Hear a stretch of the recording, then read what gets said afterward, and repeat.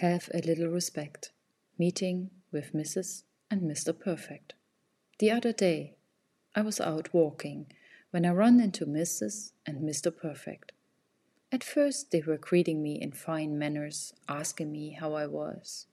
But then, oh my, they were all but respectful, talking non-stop without a breather, even across each other, full of opinions, some of which I had felt offended by.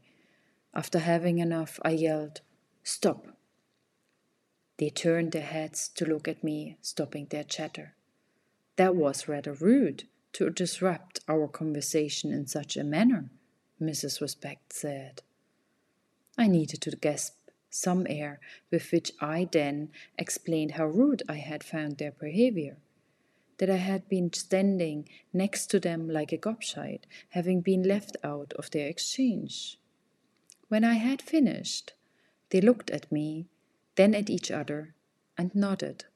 Yet again, I wanted to point out that I was standing right there, but I kept my mouth shut as Mr. Respect began speaking. "Thank you for letting us know that you have so little regard for us." He laid his arm around his wife's back, nodded, and they walked away.